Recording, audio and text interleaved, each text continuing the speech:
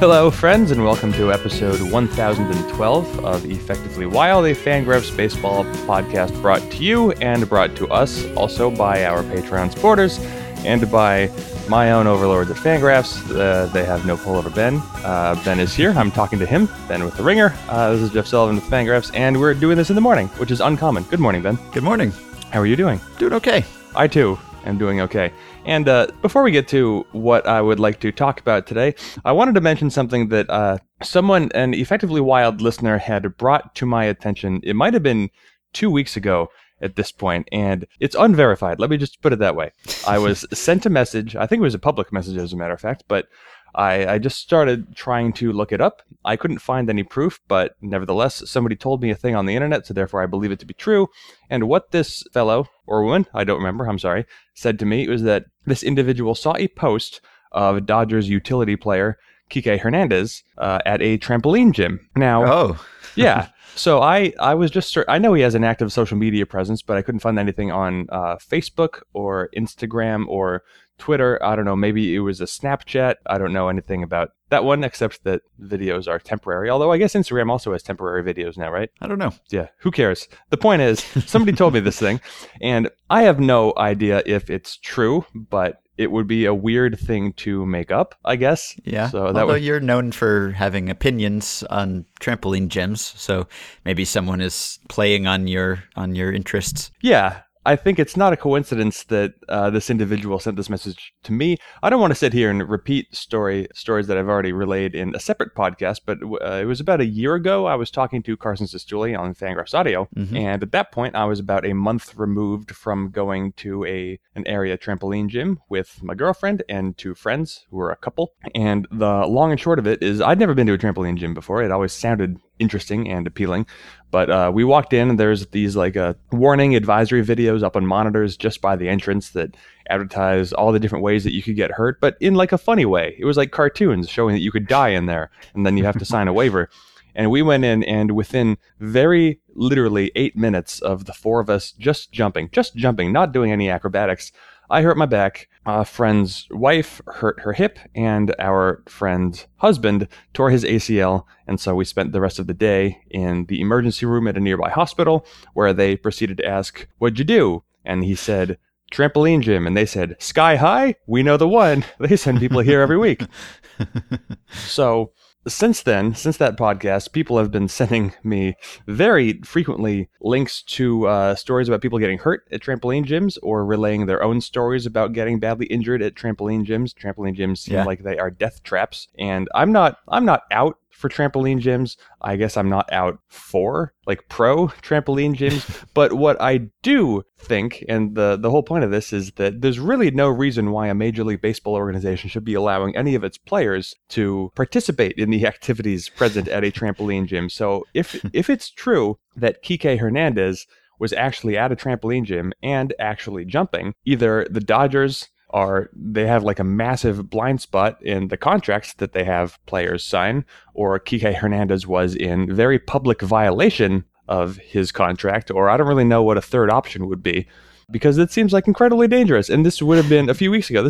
Spring training is a month away now, so this would have been a month and a half away when this message would have been relayed to me. Yeah, maybe teams just underestimate the likelihood that a major league player would visit a trampoline gym. I mean, I guess you can't write in every eventuality into a player's contract. Maybe there's some sort of blanket prohibition on all dangerous physical activities. I don't know how specific you have to get with listing individual ones, but we hear about that from time to time. A player gets hurt playing pickup basketball or something like that, and maybe his contract prohibited that, or when Jeff Kent was prohibited from riding his motorcycle and he rode his motorcycle anyway and he hurt himself. I think that was the story. And he said that he was washing his truck and broken a bone in his wrist. So, yeah, I would think that if a player got hurt trampolining, he might come up with an excuse for that also. Well, maybe don't post it. I would assume this was posted somewhere if this is actually true. Sorry, Kike Yeah. Hernandez, if it's not true, but whatever. Someone said it to me. Yeah, it sounds dangerous to me. I don't know that I've ever been to a trampoline gym. I've been to trampolines, but not to a gym for trampolines. But just based on your testimony, I will be avoiding them. So Absolutely. I recommend that all baseball players do too. It is not cheap either. I don't remember the specifics. We've all probably seen like sample player contracts that have been leaked to the public or voluntarily shown to the public, but there are sections in there that restrict these players from doing any number of activities in the off season because of course the player's health is paramount to the organization. So there's no possible way to list all of the things you don't want a player to do because there's no possible way to list all of the ways that players could get hurt. Like any given morning, I could fall down the stairs when I'm just going down to get my coffee, and you can't prevent a player from walking up or down stairs in his own house. But in fact, players have gotten hurt that way, right? Wasn't that the Clint Barmas venison story? Didn't that involve stairs? I don't remember Barmas. There was an excuse that Kazuhiro Sasaki got hurt carrying luggage, I think, downstairs, but that was revealed to not be what happened. Yeah, trampoline injury, that would fit right in with the long lineage of just ridiculous baseball injuries. And I don't know how many of those are actually covers for more nefarious activities. Like, I don't know, like sometimes you get a player who hurts himself making a sandwich or something like that, or he sneezes and he strains something and he goes on the DL. There's, a long history of baseball injuries. It seems like there are sillier injuries in baseball than in other sports. I don't know if that's necessarily true, but definitely anecdotally true. So trampolining would fit right in. And I guess to Hernandez's credit, I've seen no evidence that he actually is hurt. There is one player. You might remember a few off seasons ago, there was some controversy over R.A. Dickey wanted to do, I think, a charity climb of Mount Kilimanjaro. Right. When he was under contract with the Mets. And climbing Mount Kilimanjaro is not the most extreme or dangerous activity you could do for a tall mountain. No. It's relatively accessible, but my mom did it. Nice. Kudos, Mama Lindbergh. That's beautiful. It's takes a week, I think, to get all the way up and acclimate. Anyway. Yeah. Dickey was under contract with the Mets. He was also very good at that point. And I think the Mets, there was some thought, I don't know if the Mets threatened to void his contract, but there was at least the thought that they could. And that clearly was resolved. Everything was fine. And the Mets wound up with Noah Syndergaard eventually. So it everything worked out for them. But that would have been one thing that Dickey was, in theory, prohibited from doing, at least without getting team clearance. It does make me wonder how many players are participating in activities they shouldn't be participating in the off season. And I know of one player, one pretty important and highly paid player in the National League, who I'm going to assume he's not supposed to participate in MMA style off season fighting, but he does. It hasn't affected him to this point. I don't think I can say I know for a fact his team can't possibly know that he does it, but he does it. It's not the only thing that he does, and he can't be the only one. He just happens to be one that I know what's going on. So there's got to be a good number of players who are violating their contracts at any given week or month in the offseason, which means maybe at any given point we could wake up or look at Twitter and see the news that someone has just had their contract voided because of reasons that we had absolutely no idea what they were doing in the middle of December. And then maybe it turns out you shouldn't be racing motorcycles in Nepal. I don't know who would be doing that, but maybe that's also an R.A. Dickey move. Mm-hmm. Yeah.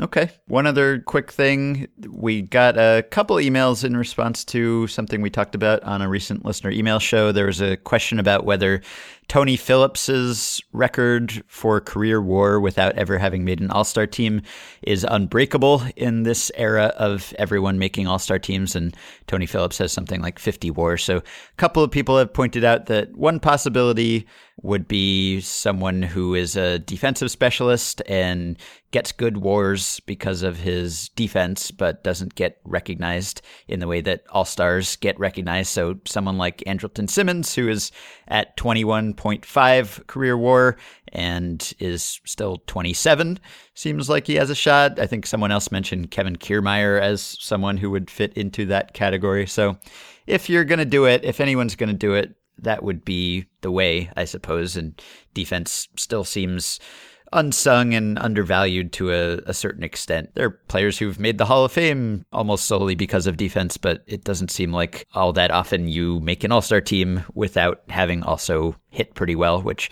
Andrelton Simmons doesn't do. So maybe he is the best hope to break the Phillips record. Yeah, he's a good one. Kiermaier could be difficult. For one thing, I think he gets recognition for his defense already, and he's on a Rays team that doesn't really have much in the way of star players. Obviously, there's Evan Longoria, but he's not facing the Mike Trout cover that Andrelton Simmons is, sort of like the All-Star Game rain shadow, where if the Angels need one representative, then you know who they're going to take. So yeah. Simmons has a chance, but he's also at, on Baseball Reference, about 22 WAR, on Fangraphs less than that. There's different defensive metrics that go into those numbers, but still, the Baseball Reference number would put Simmons about 30 wins short of Tony Phillips, and I think we can agree Simmons' defense isn't going to get better. So it's going to be a tough road. He's got a shot. If you look at a case like, I don't know, Mark Belanger, I think I'm pronouncing that right. He wound up at a 35 Fangraphs WAR. He played until he was 38. He was also an outstanding defensive infielder who could not hit even a little bit, but he kept playing really good defense until his mid 30s, and he was having 3, 4, 5 win seasons based on defense almost alone until then. So Simmons has a chance. It's a good suggestion. He's probably, in terms of player type, I think that's the best shot at it. But maybe Simmons is going to need to have a couple years where he's like a league average hitter, because it won't really draw him too much all-star attention, because he still won't be good. But he needs that value to boost himself, because to this point he has been very bad. Yeah, I think you just really Frenchified that Orioles shortstop's surname. I don't know what he was referred to in America, but I always feel weird when players just go, I don't know, if he was Patrick Roy, that just wouldn't work very well. I don't. Yeah, I think he went by Belanger, but I like your version. Definitely classier. Belanger. I couldn't stand it. Nicknamed the Blade. Just call him the Blade. Yeah, that'll work. We'll just call him the Blade. And all future references. So, topic? Yeah. Want to do some topic? Okay. Sure. So let's, for my own perspective, do a self-serving topic by referring to a post that I did. But it was a post that I put up, I guess, twice, technically, on Fangraphs. There was one post that was polling everyone, and then one post of results. But the polling project itself was inspired by our podcast project last Friday, where we discussed the Baltimore Orioles. And we, last Friday, compared the Baltimore Orioles to every other team in baseball and tried to figure out which teams would or would not trade everything about themselves for everything about the Orioles. And to that extent, we were trying to figure out sort of where we would rank the Orioles organizationally among the entire baseball landscape. I believe we wound up in the vicinity of 23rd, maybe 23rd and a half, because there were a few question marks. So I like projects like that. I like doing that with the Orioles, and I thought to myself, well, what if we could get numbers for every team and every organization in baseball and try to develop a picture of the entire landscape? And I don't want to do that myself. I'm sure you don't want to do that yourself. And one of the best things about writing is that there are people who read what you write, and then they can help you out. So, long story short, on, I think it was Tuesday, maybe it was Monday, it really doesn't matter, I put up 30 polls on Fangraphs for the Fangraphs audience, and I asked the readership to rate their favorite organization, or in the event that they have 2 or 3 favorite organizations, same thing applies. I wanted people to rate their organization on a scale from 0 to 5 based on everything. How good the roster is now, how good the farm system is, the amount of money the team has available, maybe the stadium, maybe the owners of the front office, and contract statuses and whatnot. And so this is crowdsourcing, and I think that we have some very clear examples of where, let's say, crowdsourcing can fail, but there's no great way to do organizational ratings. Fangraphs used to have an annual organizational ranking project that some people remember for not going so well. There was a very famous example of the Mariners being number 6 and then being, I think, the worst team in baseball for the next few years. Right. And the thing we ran into is that we just really don't have and didn't have a great means of evaluating front offices, which, of course, matter a lot when it comes to trying to figure out who is great and who is not. So Fangraphs abandoned that. They moved to the positional power rankings, but still, there is no perfect answer out there. So I thought crowdsourcing could do well enough. People should know a lot about their own teams. And even if there is an optimistic bias that fans have toward their own team, maybe every fan base has somewhat the same optimistic bias. So I thought I could even out.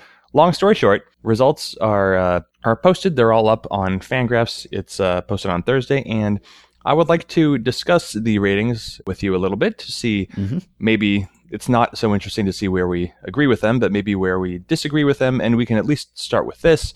I threw out some very obvious troll votes, and this should come as no surprise to anyone, but the organization with the number one rating, Chicago Cubs. They had a average rating of 4.81 out of 5, and second place was down at 4.42.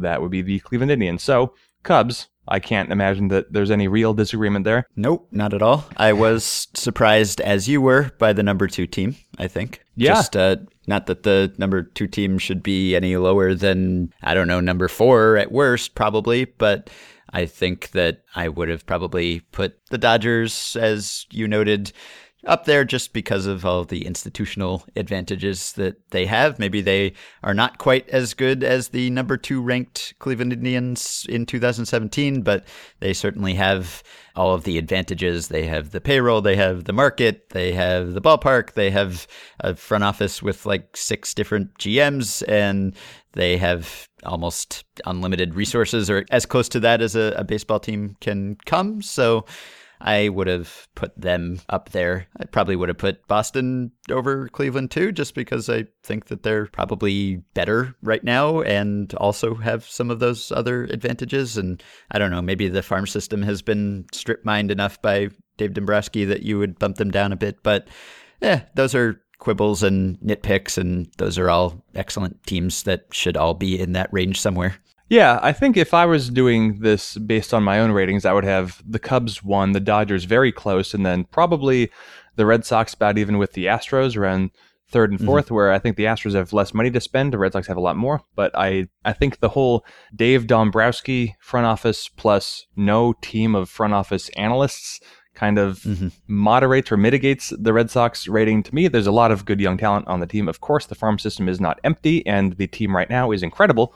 So the Red Sox have way more going for them than not for them. But I think I trust the Astros front office a little more. I think they have a better, or at least a comparable long-term standing. I was a little surprised by the Dodgers rating. And granted, the Dodgers were in the top 4. There was like tier 1 of those 4 teams, and the Dodgers were at the bottom of it, but they're basically right there with the Red Sox and kind of the Indians. I was surprised.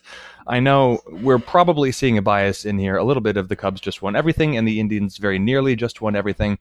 Yeah. The Indians do not spend that much. I think that is kind of the problem. They have, I guess front office wise, the Dodgers have like as many former GMs as the Indians have future GMs. So yeah. Everyone who maybe works for the Indians now will eventually end up working for the Dodgers. But it would be very difficult for me to rationalize putting the Indians ahead of the Dodgers, given what the question was about, just because I think it's going to be more difficult for the Indians to be competitive every single season. I know in the short term, they look great, but... Yeah, they're one of the worst attended teams. They lost Jeff Manship, so that's going to hurt. By the way, I talked to Jeff Manship yesterday. Oh, yeah? What'd you get? I wrote about Jeff Manship, so you can see that soon. It'll be... covering some of the same ground that we talked about earlier this week. So how much of a letdown is this conversation right now from that one? It was pretty good. And so I think that you are right about that, and maybe perceptions are somewhat skewed by all of the great bullpen stuff they did and Terry Francona and getting to Game 7 and all of that. So agreed. I think I wrote an article at Grantland a couple of years ago about like just trying to come up with a way that the Dodgers could ever start losing again, because it seems hard to imagine. And not that they've been a powerhouse, really. Like they've had to compete with other teams in their division over the last couple of years, although they've won it. And they haven't really put together that incredible team, but they also have just built this rotation that has the most DL days ever, and even so, they won the NL West and didn't really have a hard time of it in the end. And I guess they've come up with a novel way to use their resources, which is by taking on all of this risk, and instead of going and getting the ace, they will just go get 15 pitchers and hope that each of them makes like 5 starts, and they'll just be able to piece together a rotation. And I don't know that strategy has worked all that well, but it's worked well enough because they can afford to pay Ryu and Brandon McCarthy and Brett Anderson to just sit on the disabled list all season. And they have prospects and they have resources, and they didn't trade all those guys when they had opportunities to trade all those guys like Seager and Urias. So they just seem set. They have an enormous front office with as many analysts as any team except possibly the Rays, I believe.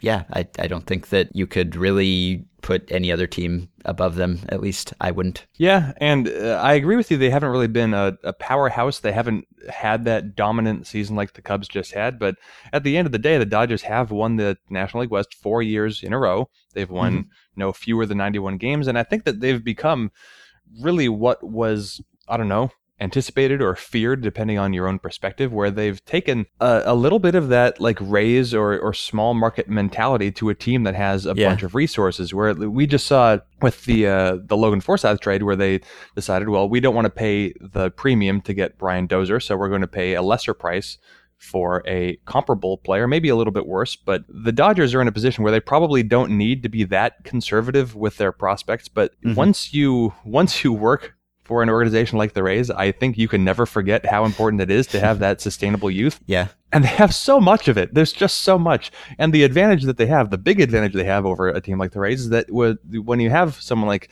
McCarthy or even Kershaw or Kazmir, all these highly paid players who are on the DL, it just doesn't matter because there are more replacements because they haven't traded away the replacements in the farm system. So when you take sort of the Rays front office mentality and combine it with 4 times the money, then you get a team that just, it's so hard to topple. And to the Cubs' credit, they have a juggernaut, but I'm not convinced the Dodgers are much worse. And we probably don't need to keep extolling the virtues of the Dodgers when maybe a more interesting place than the Dodgers being 4th in our ranking is I was a little surprised to see the Yankees in 9th.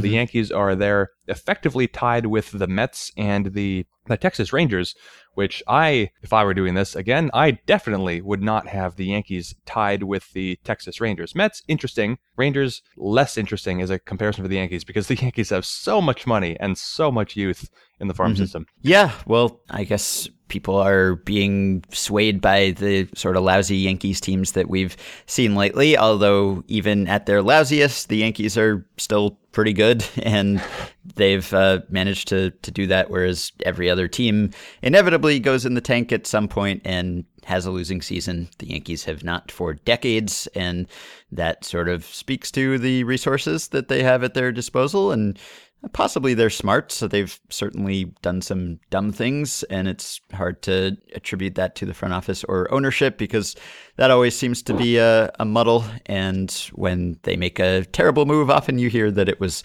not the front office's fault. So I don't know whether people are being overly influenced by that and not remembering that, hey, these are the Yankees and they have not had a losing season for a really, really long time.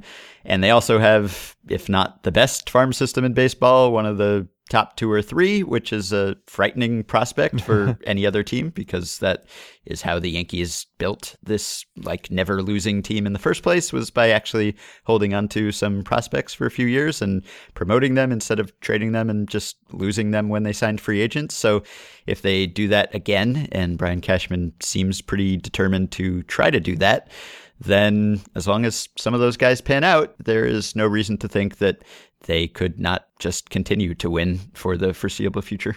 Yeah, the Yankees have not had a below 500 record since, 1992, when they were 76 and 86. I believe that's correct.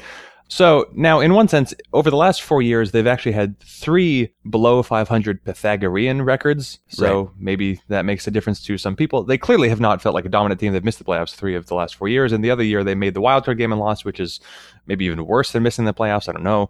Last year, they did finish 4th in the division. So I think people were a little down on that because it's embarrassing for the Yankees to be in 4th. They hadn't finished that low since 1992 when the division was bigger. So, 4th place, but still they won 84 games. And I get that the Yankees are not at the top of this list because they don't have the really good team now. Totally understand that. I can see them being behind all of the teams that are in front of them, but it's just, I guess, surprising to me to see them. The Yankees got an average rating in this poll of 3.24. The Rangers got an average rating of 3.23. Effectively the same. No difference really there. I don't think that the Rangers project to have a much stronger team this year than the Yankees do. I know that the Rangers have flouted the projections a few times in the last few years, so I totally get that. But the Rangers are also in a very delicate position where Yu Darvish is a free agent next offseason. Jonathan Lucroy is a free agent next offseason. These are probably the Rangers' two best players, and they could walk because the Rangers keep saying that they don't have that much money. And a team that doesn't run out of money is the New York Yankees. Right. And based on, I folded in the little spreadsheet I put together that I did not send you, I folded in 2017 team projections just based on Steamer, and I also included Keith Law's farm system rankings. Not that, again, Keith Law is the authority on everything, but he is the newest and best source with current farm system rankings that should not have changed. These rankings just came out last week. And the Rangers were 15th in Law's list, which, that's fine. That's exactly average. And the Yankees were second. The only team with a better farm system, according to Keith Law, than the Yankees is the Braves, which that makes total sense. The Braves are terrifying because of all of the youth they have that could develop, but the Yankees are terrifying because of all the youth they have that could develop, and also they're the Yankees with the most valuable organization in Major League Baseball, if not all North American sports, right? Sure. Yeah, so that part is absurd. So the Yankees, really good farm, decent product now. I am surprised a little bit to see them ranked among the teams that they are near. So the highest ranking for, I think, what we can agree is a bad team for the short-term future, that's the Atlanta Braves. The Braves were rated 15th by the Fangraphs community. In my experience, Braves fans in the Fangraphs community are insane people, and they are very enthusiastic about what the Braves are doing. But it's interesting to me to see. So we had the Orioles around 23rd, I believe, and in this case, people ranked the Orioles 16th. So the Orioles are right there with the Braves and the Brewers. That's where they're sandwiched. But the community a little more optimistic about the Orioles than we were, but still slightly less optimistic about the Orioles than the Atlanta Braves, who are bad. Discuss. Yeah, I wonder whether people take the rebuild, the tank and the rebuild as more automatic than it actually is now, just because the Cubs pulled it off so incredibly flawlessly well, and the Astros have pulled it off almost as well. And it's not a sure thing, and it's definitely not a sure thing when a lot of your best prospects are pitchers, as the Braves are. So I don't know. I wonder whether people are too confident because of the couple teams we've seen do it recently, that if you decide to tear down and trade all your guys and assemble a strong farm system, that inevitably you will be a good baseball team in 2 or 3 years. And I mean, there's certainly reason to think that they could be. They have a strong farm system. Some of those guys are going to pan out and be good and be cheap, and then they can supplement with outside players. And I don't know that we know a whole lot about their front office, except that they were good at fleecing the Diamondbacks for a while there. But other than that, I don't know. Maybe it's new ballpark enthusiasm. Maybe it's enthusiasm about the fact that the public is paying for all of their ballparks everywhere, which is, I guess, a helpful thing for an organization. But yeah, it's optimistic, and I wonder whether people's expectations are skewed somewhat by the rebuilds that we've seen gone really well, and we could probably dig into the history a little bit and come up with examples of rebuilds that did not go so well. It's far from automatic that you will decide to tear everything down and then automatically be the best team in baseball a few years after that. Yeah, I agree with you. I think that it's difficult. We've probably, both of us have thought at some point probably about going into the history and trying to see how rebuilding teams did. It's challenging to do that because if you go too far back, rebuilds just operated differently. Of course, rules are different now, and front offices just operate differently now than they ever have. So maybe a rebuild in 1983 would have functioned differently than a rebuild in 2013. But I do agree that your average rebuild will not and almost cannot go as well as even the Astros, to say nothing of the Cubs, who became the best team in baseball seemingly overnight. I know it wasn't overnight. They took their lumps, but the Cubs wouldn't be the Cubs if they didn't, I don't want to say luck into Jake Arrieta, but they lucked into Jake Arrieta. Let's be real here. They identified him as an underrated talent, but they didn't think he was going to become as good as Clayton Kershaw for a stretch there. The Cubs or also... Hendricks, for that matter. Or Hendricks. Yeah, of course. Hendricks just coming out of almost completely nowhere. And of course, the Cubs wouldn't be the Cubs if the Astros didn't not take Kris Bryant in the draft. So maybe the difference between the Astros and the Cubs is just that draft pick, where if the Astros had Bryant instead of the Cubs, we'd be talking about them. Yeah. So that gets interesting. And so it is relevant to look at the two most recent and most complete rebuilds and see that the Astros and Cubs succeeded ahead of schedule. But you do have teams like, I know when the Mariners brought in their front office, they're like, we want to build a winner and stay a winner by building from within. And that was in 2008. And we know what happened there. Right. We have seen, I guess the Reds rebuild is newer, but it's clearly not close. The Twins have sort of rebuilt, I guess. They're not close. I don't know. Nobody knows really what the A's have been doing, but they've been moving parts around, and they're not close. And maybe that's the thing that the Braves have in common with the Astros and the Cubs, is that they have gone about it similarly, methodically. I mean, they went all in on the rebuild. It wasn't like we're going to try to be good and also try to get younger and better at the same time. It was, no, we're going to be terrible. We've decided that we're going to be bad for a few years and going to get rid of almost everyone good and get what we can for them. And if you do that, and maybe that is not something that has happened as often throughout baseball history. Maybe teams didn't tank as intently as they have recently and just written off a few years. Maybe it was that rebuilding teams didn't actually intend to be so bad while they were rebuilding, and now they're going about it in a more systematic way. So if you want to say that the Cubs and the Astros, they are a new kind of rebuilding team, and that it's not fair to compare them to previous rebuilding teams that weren't going about it in the same way, and you want to connect Atlanta to Houston and Chicago, which would be fair, then I can accept that argument, but I am still reserving judgment to a certain extent for now. Yeah, here's the thing that troubles me about the Braves, and you talked about this already. They have Freddie Freeman, who's good, and he counts as a moderately young position player. They have Dansby Swanson, who they shouldn't have, but they do have him, and he's good, and he's there, and he's in the major leagues. He's a good player, and he's like 23 years old. Okay, great. That's a really good way to build around the position players, and Ender Inciarte is there too, as sort of a poor man's, also underrated Kevin Kiermaier. Anyway, the Braves have built around pitching. That's been the talk all along. They've wanted power arms. Power arms. Power arms is what the Braves wanted. Power arms. And they have power arms, to be sure, but I don't know if anyone's noticed, but most of them have been bad. They have a lot of really interesting talent. Obviously, Keith Law is not an idiot. Need to put them first means something. They have a lot of pitching in the system, but this is a team, their pitching is in such a state that they signed Bartolo Colon, R.A. Dickey, and Jaime Garcia all to contracts in the offseason because they just they couldn't fill out a starting rotation. Julio Teheran is good, I get that, but after him, Matt Whistler, he hasn't been good. Fulton-Avitz, he's been interesting, but he hasn't been good. Aaron Blair was awful last year. Williams Perez, I guess he doesn't really count because who cares, but whatever. John Gant is there, and he hasn't been very good. And you just go on down the list. I don't love Sean Newcomb as a prospect in the minors. He's got really good stuff, but he's never not walked people constantly. And I mean, they got Tyrell Jenkins, I think, in the Jason Hayward trade, and then he was really interesting, and now he's just waiver fodder. He's not even with the Braves anymore.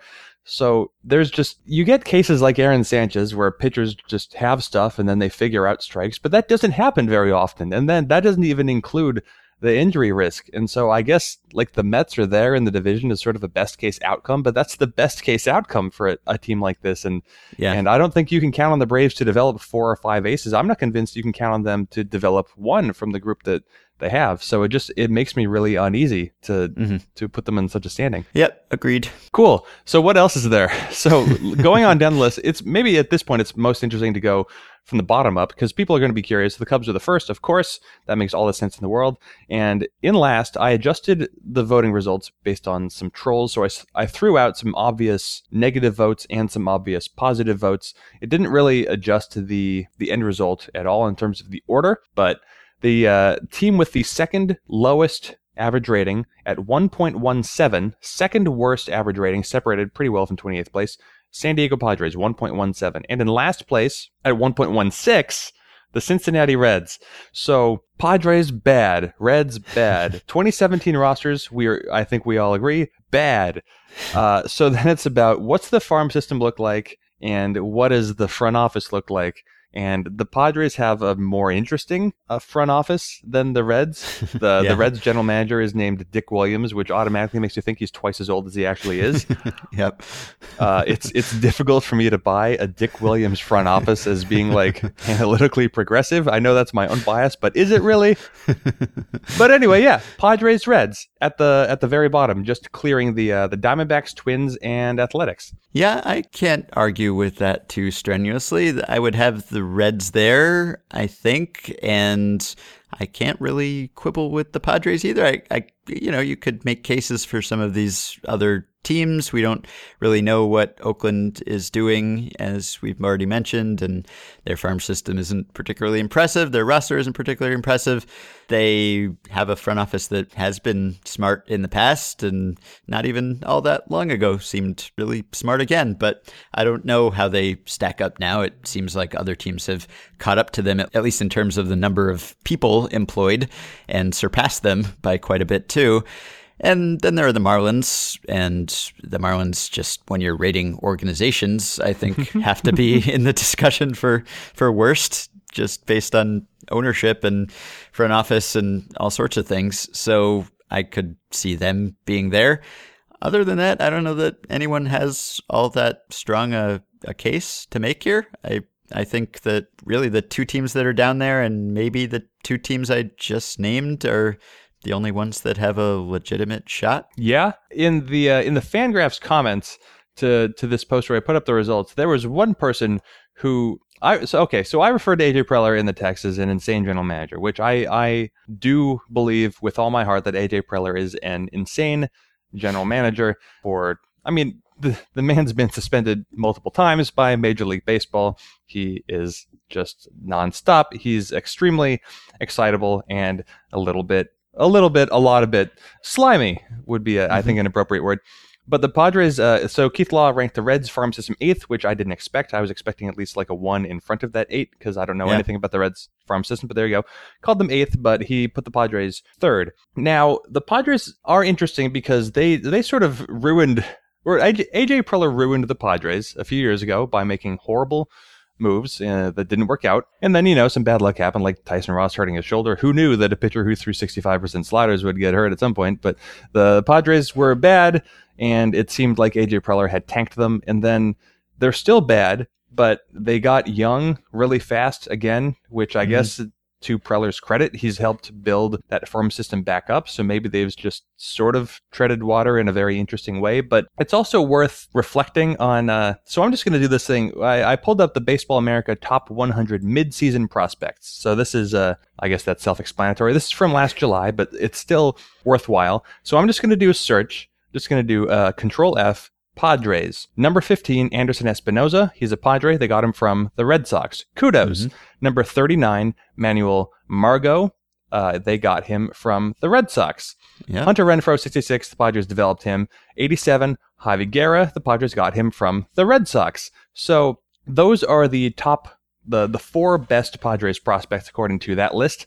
3 of them acquired from the Red Sox within a calendar year. 3 of them acquired from, I guess, the Dave Dombrowski front office in a calendar year. And so where would, in the same way that we can say, where would the Braves be if it weren't for Dave Stewart? Yeah. Where would the Padres be right now organizationally if it weren't for Dave Dombrowski and their very opposite front office priorities? Because he's really helped them rescue that organization. Yes, that is a very good point. I guess if he weren't around, if he hadn't inherited such a rich system and not at all inherited the desire to preserve it, then yeah, I guess you have to have someone like that, because if every team is currently in protect prospect mode, then there's no way that you can, I guess, infuse that sort of youth as quickly as they have managed to do it. So it's been a symbiotic relationship for those two teams, I suppose. Yeah, it's worth remembering, I guess, that, so Anderson Espinoza, really good young low-level pitcher, came over in the Drew Pomeranz trade. And as many of you will recall, Drew Pomeranz was traded with some, let's say, medical uncertainty Although the Red Sox sure felt like things were certain, they were not, because the Padres did not reveal certain medical issues with Pomeranz. I forgot what they didn't reveal. Something about his treatment. He was taking some treatment for, I think, an elbow thing, and they didn't tell the Red Sox about that. So the Red Sox are like, Drew Pomeranz, all right. And then it was revealed, oh, Drew Pomeranz, oh no. But still... so you'll remember the Padres and the Marlins worked out a trade that worked similarly because AJ Preller is a slimy human being. He didn't tell the Marlins everything. Then the Marlins were given a chance to undo the entire trade that they had made with the Padres, but what they did instead was undo part of it. They undid the part with the pitcher who was most clearly hurt. Colin Ray went back to the Padres. Marlins kept Andrew Cashner. Anyway, Padres traded Drew Pomeranz straight up to the Red Sox for Anderson Espinoza, really good young prospect. Pomeranz also had not had the extent of his medical issues revealed. Major League Baseball gave the Red Sox a chance to undo that trade, but they were still happy to do it. But I don't know if I would have felt comfortable still keeping that trade. Maybe that's informed somewhat by hindsight of Pomeranz just being okay with the Red Sox. I know he's got club control, but it would have been that easy for the Padres to end up keeping Cashner and Colin Ray, who I guess they have back, and Drew Pomeranz, because AJ Preller was kind of a twat about it. And so they could have not had the prospects that they got. And the Padres now have Carter Capps, right? They got him from the Marlins for no reason, because the Marlins just kind of threw him in as if he's like a throwaway pitcher. So AJ Preller, maybe in the way that a rebuild needs to get kind of lucky, like we've seen the Cubs get, Preller, maybe he hasn't deserved it, but he's been sort of fortunate to get the players that he's gotten to. The Padres are going to be down for a couple more years, I think, but it's at least possible to see them emerging. I don't know if they'll ever have a starting pitcher again, but it's possible to see them getting decent again soon. And I'm not sure Preller deserves it. I'm not sure he'll be around if and when the Padres are good again, but they have at least... from the outside, turned things around to the point where they again have an interesting farm system and a bad product, which is kind of what Preller inherited in the first place. So he made it, everyone. Nothing else on here looks way out of whack to me. I don't know. Anything else you want to point out and mock and question? Well, okay. So we have to end this in a few minutes because I got my chat, because then I got to do some other. So the Angels finished seventh lowest. Seventh lowest? Yeah, that sounds right. Angels were given the seventh lowest rating at 1.84. They're sandwiched between the Rays, who are, they try their damnedest, and the Marlins, who I guess have some things in common with the Rays and some things very much not in common with the Rays. But the Angels are right there in between. They are one of 7 teams with an average rating below 2. Keith Law gave them the 27th ranked farm system, but Steamer, which is too optimistic, but Steamer gives the Angels the 9th best projected record in the season ahead. When Fangraphs will eventually fold in Zips, Dan Zimborski's projections, and then we'll have like a 50-50 blend. And when that happens, the Angels will look worse than this. They're probably like a 500 baseball team right now. But people are clearly down on the Angels. They spend a decent amount of money. A lot of the bad investments are coming off the books. So one particular bad investment will not for a while, but that's the way it goes.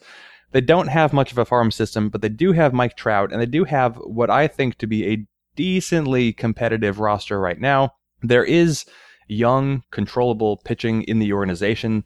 There's 3 of those starters are healthy now, and then there's also Nick Tropiano, who I think is interesting, who's coming back from Tommy John surgery, and Andrew Haney, who's interesting, who's also coming back from Tommy John surgery, and then you've got your Skaggs and Richards and Shoemaker, etc. I get why people aren't optimistic about the Angels as an organization. I don't think I would be this pessimistic about the Angels as an organization. Again, Trout, he has to come up, I guess, on every one of our podcasts. But I guess it just surprises me. I'm the high guy on the Angels a little bit. I don't know how much higher I would have put them, but 7th lowest feels harsh, even though I don't know where they should go. But, we talked about the Orioles last week. I'm not convinced the Angels are in a worse position than the Orioles, but the Orioles are separated here by like 9 places. Yeah, Sam wrote an article about how when you have Trout, it's almost inexcusable not to have a good baseball team, just because, it gives you such a head start to have the best player in baseball, one of the best players ever, for a low rate for much of his career, and the fact that they haven't been able to supplement that to build good baseball teams, at least for some of the years that he's been there is a pretty poor reflection of the way that they at least used to be run. And so it also goes to suggest that they wouldn't have to do all that much work to get good again as long as they do have Trout. And obviously he's getting more expensive now. He's not quite the bargain that he once was, but still having Trout means that you are well on your way to not losing a lot. And so you should be able to build around that, but they haven't been able to do that lately. I see what you're saying, though. I just kind of glancing at them, they look a little less hopeless than some of the teams around them. But I don't know. The farm system's still not so hot, and although I guess it's better than it was until recently, and I'm probably not quite as high as you are, I suppose. So we'll see. This will be your big reputation-making thing for the 2017 season. No, that's going to be Jeff Keon Sullivan. Broxton. He's the guy who likes the Angels. So we'll see what happens. Hey, and you've done many of these community polls and ratings and crowdsourcing stuff, and I guess the Fangraphs community is a pretty good stand-in for the sabermetric community as a whole. And we know that people tend to be over-optimistic about players on their teams and their teams as a whole. And so when you do the fan projection ratings, you kind of adjust them down mentally to account for that. And similar factors are at play, I guess, with the contract predictions. Do you have any other wider observations about what the community tends to inflate or underestimate or get right or get wrong? There are no Rockies fans is one thing that I have observed. One of the fun sort of side effects, I never poll just to see, hey, click your favorite team. But I've done a number of polls where I've asked people to identify with their favorite team and then click in the appropriate poll. And there's obviously no way for me to cross-check that everyone's doing everything like they're supposed to. But like, there's always a lot. Oh, there's so many Blue Jays votes, just constant. Like 1 in 3 Fangraphs readers seems to be Canadian. And then you've got obviously a big Red Sox audience, obviously a big Cubs audience. These teams are popular and they've been very good and sabermetrically inclined for the anyway. But we have very clearly there is no Padres audience. Very clearly there is no Rockies audience. I wrote a post about the Rockies yesterday. I don't know why I did it because no one is going to read it. We don't really have a Rangers audience, at least not much of one. But I kind of get that because we've basically called the Rangers a paper tiger for the last 5 years. Yeah. So I get that. I get why Rangers fans would be turned off, but I don't think we've been anti-Rockies. I think we just can't find a Rockies audience. They must be out there. I know there's like Purple Row, for example, the SB Nation blog about the Rockies. It's not just screaming into a wall. There is a crowd there, but we can't get too many Rockies votes. And, other teams that don't have big communities are predictable. The Marlins, they've driven their fans away, and the Rays have only a little more gently driven their fans away. But yeah, Rockies, man, for an interesting organization, it's really difficult to summon the mental strength to write about them because you just feel like no one's going to read what you do. Yeah, I guess it probably has some correlation with how the team talks and operates, right? Like if you're a Rays fan or an Indians fan or whoever, and they have a front office that is constantly spouting Fangraphs-like conclusions and sentences, then maybe you'd be influenced to actually look up what they're talking about, and that will take you to a Jeff Sullivan post eventually, because there are a lot of them out there. So I guess that would have something to do with it. And if the Rockies have kind of been this old school organization for a long time that hasn't really embraced sabermetric philosophies, at least publicly or vocally, then that could account for some of it. And also just the team not doing all that well, which probably depresses enthusiasm for any organization. Yeah, I can tell you, yesterday afternoon, I did get an email. It was a one-line email from a Rockies person, and the one line read with an exclamation point, "Rockies blowing up on Fangraphs today," because there was some Greg Holland content and also this Rockies pitch framing content that I wrote about. So there's at least awareness within the organization about Fangraphs. So we'll see if that permeates the fan base. Mm-hmm. All right, you've got to go chat with Bork and others, so I will let you do that. All right. Thank you very much, Ben. This has been wonderful. This has been, whatever. You close it. You do the closing every time. All right. See ya.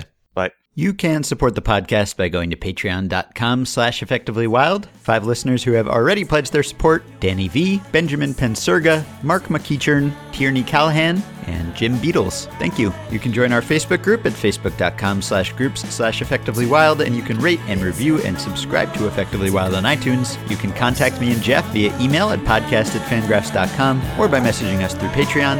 Have a wonderful weekend, and we will talk to you next week. Weekends are never fun unless you're around here too.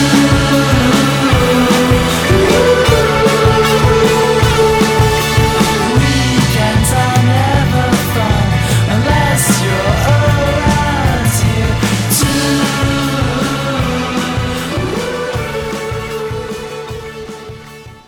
I do not know how to end a podcast.